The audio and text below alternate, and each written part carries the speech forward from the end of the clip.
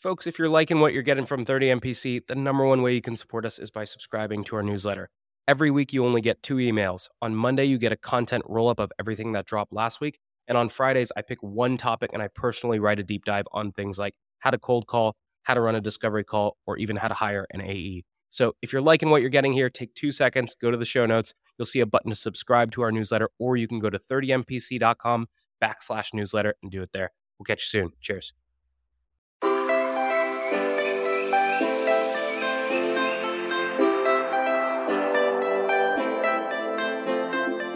Good morning, everybody, and welcome to this Playbook episode of 30 Minutes to President's Club. My name is Armand Farouk, and I'm here with my co-host, Nick Cegelski. And today, we have a revisited version, an expanded version of the negotiation playbook that we did way back when in the early times of 30MPC. And the reason for this, folks, is especially when times are a little bit tougher, when the market's down, when the economy's crashing, you get pressured on price way more. But here's the thing. While the variables can be radically different in an economic downturn, the key mechanics of how you negotiate are really the same. And so we're going to be talking a lot about how you go back to the fundamentals. And sure, you might be at a 20% discount instead of a 15% discount, but we're going to talk about how you make sure that you don't give away the whole farm. Nick, why should people listen? Well, you don't want to give away the whole farm, Armand. You want to keep the bacon. You want to keep the eggs. You want to keep the toast. Do you grow toast on a farm? I don't know, but let's get into this thing. Alrighty, folks. So the way this is going to be carved up is we're going to talk about things you need to look for before a negotiation starts. Then we're going to say, hey, when you give price, how do you give price? Then once you give price, if they ask for a discount, how do you handle that and go back to discovery? Once you've gone into proper discovery, then you can start to align on a path forward. And then the final fun part is we'll talk about how you use options at the end if you get past the first cut to stop the bleeding and finish negotiations once and fast. All right. So first of all, let's talk about what you need to look for before the negotiation starts. So neither Nick nor I love BANT. Okay. But it's one easy way to remember how de-risked or not de-risked a deal you have is. It's also a good proxy for understanding how much leverage you have in a deal. Okay. And the key thing here, folks, is you should actually enter a sales cycle or you should enter a negotiation and you should know based on the conversations you've had so far if you're going to have to discount or not. And that leverage is defined by a couple things. So let's start with the B part of BANT, which is budget. Okay. The first thing that I would look for is this previously budgeted for, or are you having to find budget? If they already know they're going to buy something, okay, you have much more leverage. The other part of B is, are they competing with other quotes as well? If you are the only competitor that has met their requirements and it's budgeted for, you better not be discounting very much. The second piece of it is the A, which is authority, which is power. If I am single-threaded, this person can kill my deal and it can go down very quiet. But if I'm across the organization and up in the organization and I know there are multiple people pushing for us, I know that I have leverage in the sense that I don't have to discount because someone else isn't going to be happy if they don't end up going with me as their vendor of choice. The third part is need. And this one is probably the most obvious of them all, but the bigger the problem, the more defensibility you have on price. And the last part is T, which is timeline. In other words, you shouldn't have to discount. If you know you are a vendor of choice, it's a big problem, you're threaded to power, and you know they have to do something about it tomorrow because they're launching a product or because they're trying to close their year or whatever other milestone it is, okay? But if you're selling a product that is like a nice to have, or there's no clear timeline for it, or they could do it this month, next quarter, now you may have to actually use commercial terms to create artificial timeline. And again, that will continue to reduce your leverage. So it's a simple framework, it's BANT, but if you're greens across the board, that probably means you could find yourself in a no discount deal. If you're reds and yellows across the board, you might be stretching into that 30-40% range in a market like this. Part of your preparation for that negotiation is you don't need a 47-point negotiation checklist where you're doing hours of negotiation prep, but anytime you're walking into a call where you know there's going to be some negotiation, you should be doing a quick pulse check using BANT to understand, is this one where I can hold really, really firm, or is this one where I'm going to need to bend a little bit? Because that's how you're going to then proceed and navigate that negotiation. It doesn't have to be a long belabored plan, but any plan is better than no plan. So you show up on the meeting, you've got your nice polo shirt on, customer comes on, you're going through price. Let's talk about how we deliver pricing to a customer, because that's actually part of when the negotiation really starts. The way that you share commercial terms with the customer impacts downstream the rest of the negotiation. And so you have to make sure you deliver pricing in a way that is extremely clear and confident and that the customer understands. So one of the things you want to avoid, however, is getting into pricing way too early in the sales process. If you're on your first meeting with the customer and they start asking you about pricing information, you may choose to say, hey, there's a lot of complexity to how we put together the quotes. It would actually be far easier for me to give you an accurate picture of what this will cost in a conversation or two, or after we have the demo, or after I understand A, B, and C from you. The idea is early, when you're trying to understand more about the problem and the gap of where they are and where they want to get to, you don't want to get into an extended conversation about pricing on your first call with a customer. Now, when you get to the place when you're delivering pricing to the customer, there's a couple keys here. One, when delivering price, explain the structure of the pricing before getting into the number. You might need to explain, hey, here's the product mix of what you're getting. Here's the billing terms of how we bill you. Here's the agreement length. You want to get all of the commercial stuff on the table and then give the pricing information. If you try to do it backwards, what ends up happening is they get fixated on the number and they miss all of the other information. So share the critical information, share the number, and then do the thing that's hard for me, which is shut up. So eventually you give price to these folks and you've stayed silent. And there are some times when people will just say, okay, great, sounds good. And in that case, we're not really going to plan for that much today, folks. What you want to do is you want to not make an object for it, and you want to make it seem as business as usual. And all you want to do is slowly prod and poke about the deal process and say, like, awesome, who do we typically need to get this in front of? Are there any other blockers that you see us from moving forward, etc.? But usually, that is not the pleasant reaction you get. Usually, the reaction you'll get is, holy cow, that is way more expensive than I thought it was going to be. In other words, they are going to try to get a rise out of you, and they're going to try to rattle you. And in return, what you need to do is you need to put it back on them, and you need to act surprised and make it clear that their ask is the one that actually needs to be checked. Nick, what are some of the ways that I can actually do that? Well, if you're on a Zoom, don't forget the power of your facial expression here. You should look concerned. You should be posturing and portraying that you're concerned here. You must have messed something up if they thought this was going to be so much less expensive and this has never happened before. You're going to be confused, right? Oh my gosh, like I don't even know how they got to this number. The idea here is you are showing them with your face and your tone of words that, wow, I must have really screwed something up. I don't even know how we got to this place.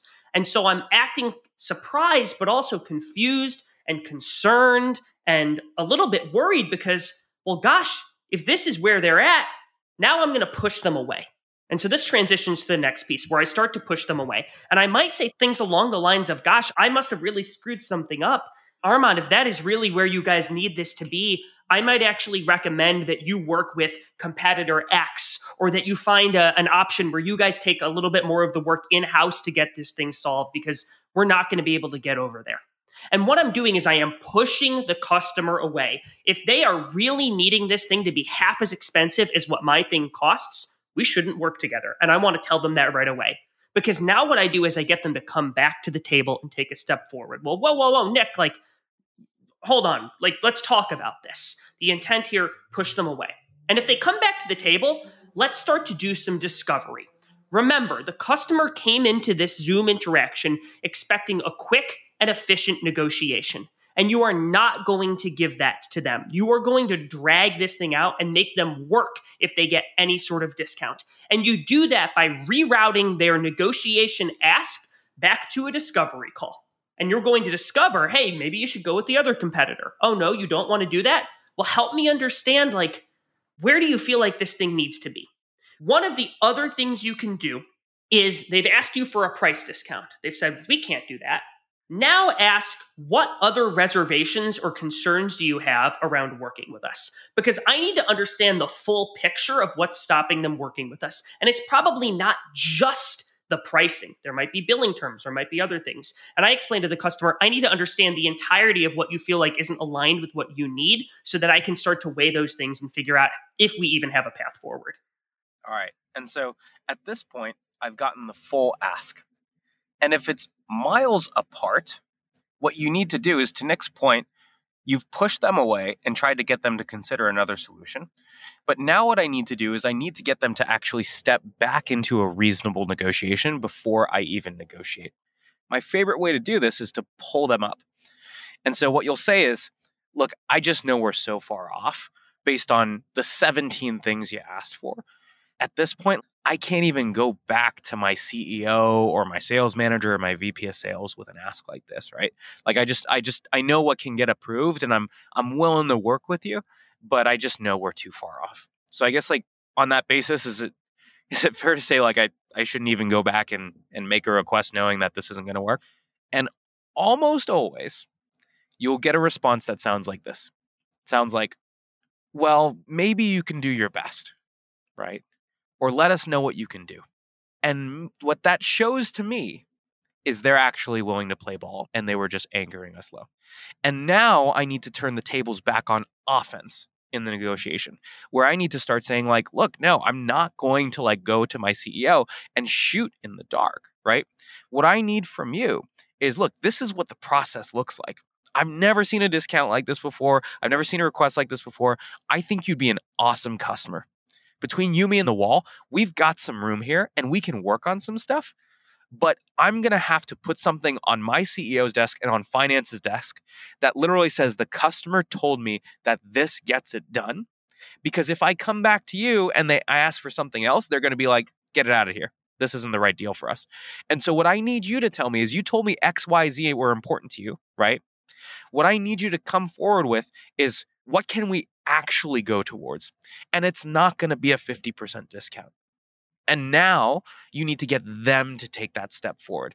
And for the first time, this should happen 10, 15 minutes into the call. For the first time, now we are actually negotiating. But we are negotiating with them taking a step forward first, not with you taking a step forward. I want to add to what you said there, Armand, which is when the customer asks me for my best price, you don't have the authority to give them that, is what you're doing when you say you have to go to your CFO or your CEO. You're saying the other person at my org makes the decision. And when I go back to them, if I go back to them 2 or 3 or 4 times, I'm going to lose a ton of face at my organization.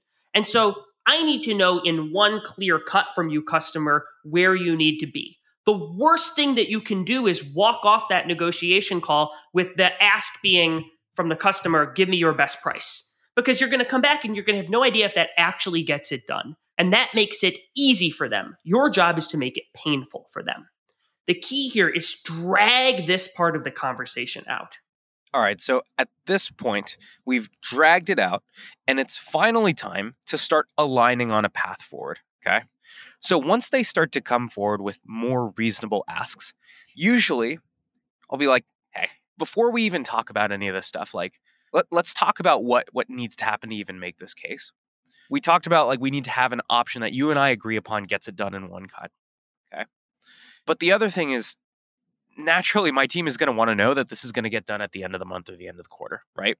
And what that means is, you and I have discussed that XYZ people need to sign off on it. We need to get through legal. It's going to take us this long, yada, yada, yada. In other words, if today is the first of the month, can you and I commit to a full signature by the end of the month?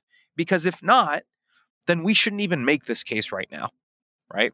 And what you need to do is lock in the access to power that you need to get, the legal reviews that you need to finish, the security reviews you need to finish, and the ultimate signature date before you give anything up front. And the reason for this is, this gives you the right later on to rescind a discount if they slip on the timeline that you agreed upon before giving the discount. But if you say, great, I can give you a 30% discount, Could you do this by the end of the month? You have zero leverage whatsoever. So always make sure that you get that first before giving anything. Otherwise, you're going to have a deal slip, and then you're going to give a prospect a terrible taste in their mouth because you tried to take away a discount that you never even got them to agree to a timeline on. So, Nick, I've gotten commitment on when the deal can be signed, who signs off on it, legal, the contract date, etc. And they're like, yes, I can get this done. Great. Now we need to start agreeing on what a proposal should actually look like. Nick, how do I go about formulating the proposal back? So, one of the things that we've done a lot during this imaginary negotiation we're talking through is we've given the customer a look behind the curtain of, hey, here's how we negotiate in my company. I go back to my CFO. And one of the things that a lot of sellers neglect to do is share with the buyer the things that they care about. If you are in a negotiation and the only thing that you're negotiating on is what the customer has asked for, you're actually just giving concessions. You're not really negotiating. And so it's on you to share the things that matter to your company. And so what you should do is make a list of what are the things that your company cares about in a negotiation. It might be timing. Your operations team needs to plan for when new deals are going to come in so that they can implement and onboard those customers. It might be the total number of licenses they buy. If they move from buying 100 licenses to 200 licenses, chances are there's an economy of scale and you could give them a better unit price for those things. It might be billing terms. Maybe your company wants to get all the cash up front so that they can deploy that cash and do things as a business. Whatever the things that matter to your company are, tell the customer that. And so you say, Armand, anytime that somebody is asking for a commercial concession related to the license price, which is what you've asked for, here are the three things that we care about. And then explain like I just did: timing, volume, payment terms. I think we might be able to do something with the license price that you're asking for. I don't know if we can get it exactly to the number that you're asking for, but based on those three things that we really care about, is there one in particular you think we should talk about where you think your side might be able to have some movement on? And now what you've gotten them to do is you've gotten them to take a step forward on the things that they can affect. It is not a good use of your effort to push them hard on timing if that's absolutely not something that they can touch. And so understand where they can affect, and now you can start negotiating on that plane. They want a lower license price, you want upfront billing terms. How should we think about now, Armand, once we've started to align with the customer, conceding things or negotiating items? So there needs to be a cost to negotiation. Okay. And so if you just start giving away price constantly, all that's going to happen is a customer is going to realize there's no cost to me asking for more. Well, why can't it be a 25% or a 30% or a 35% discount? And so the reason that Nick described you need to create multiple planes in a negotiation is because it's sort of like whack-a-mole. If they want a lower price, what I'm going to ask for in return is a longer term. If they're going to ask for more licenses, right, I might ask for them to include more teams in the deal, whatever it might be. And so what you need to do is not give unilateral concessions. Every time you give something, you need to get something or take something away in return. Okay. The other thing is you need to start to taper your negotiations. Okay. And so oftentimes you'll start with the thing that is most important to them. Right. So let's say, for example, it's price. You might start and you say, okay, if pricing is at 50K right now, you're asking for 25K. You might say something like, I can get a 4 in front of that. Cool. And they'll say like, oh, that's going to be really, really tough. But what about the other things? And the key thing is you can start to change and taper what you can give. And you can start to say like, look, that's all I can do on pricing. But you mentioned Y and Z were pretty important to you, right? Maybe we can bundle getting this thing around like 40K in line with getting you net 90 billing terms. Do you think that gets us closer? And so you can make yourself seem tapped out on the asks that ultimately hit your pocket and pivot the negotiation to smaller incremental gives until ultimately the negotiation screeches to a halt. Now, there's one last piece that happens here, folks, is sometimes you get into longer negotiations. And what you actually end up having to do is you do the first cut, but then you need to go through one more round of cuts with procurement, for instance. And oftentimes, a great way to get through it in one final cut is via options. Nick, walk us through how you might construct options in a negotiation. Part of the reason that you're constructing options in the first place is it's really tough just to sit there and fight and hold the line. You end up butting heads with the prospect or with procurement. And when you give them options, hey, here are 3 different path forwards, you accomplish 2 things. One, you actually give autonomy to the other person. They no longer feel boxed in. They can pick door A, B, and C, and they're in control. Any of those options, they are in control with. But the beautiful thing about this is because you have constructed those options, you're not allowing them to go through doors D, E, and F. In fact, those doors don't even exist. So one way that you might do this is you might say, okay, Armand, the license price will be $100 a user if you buy 100 licenses. But we can get that down to $90 a user if you buy 130 licenses.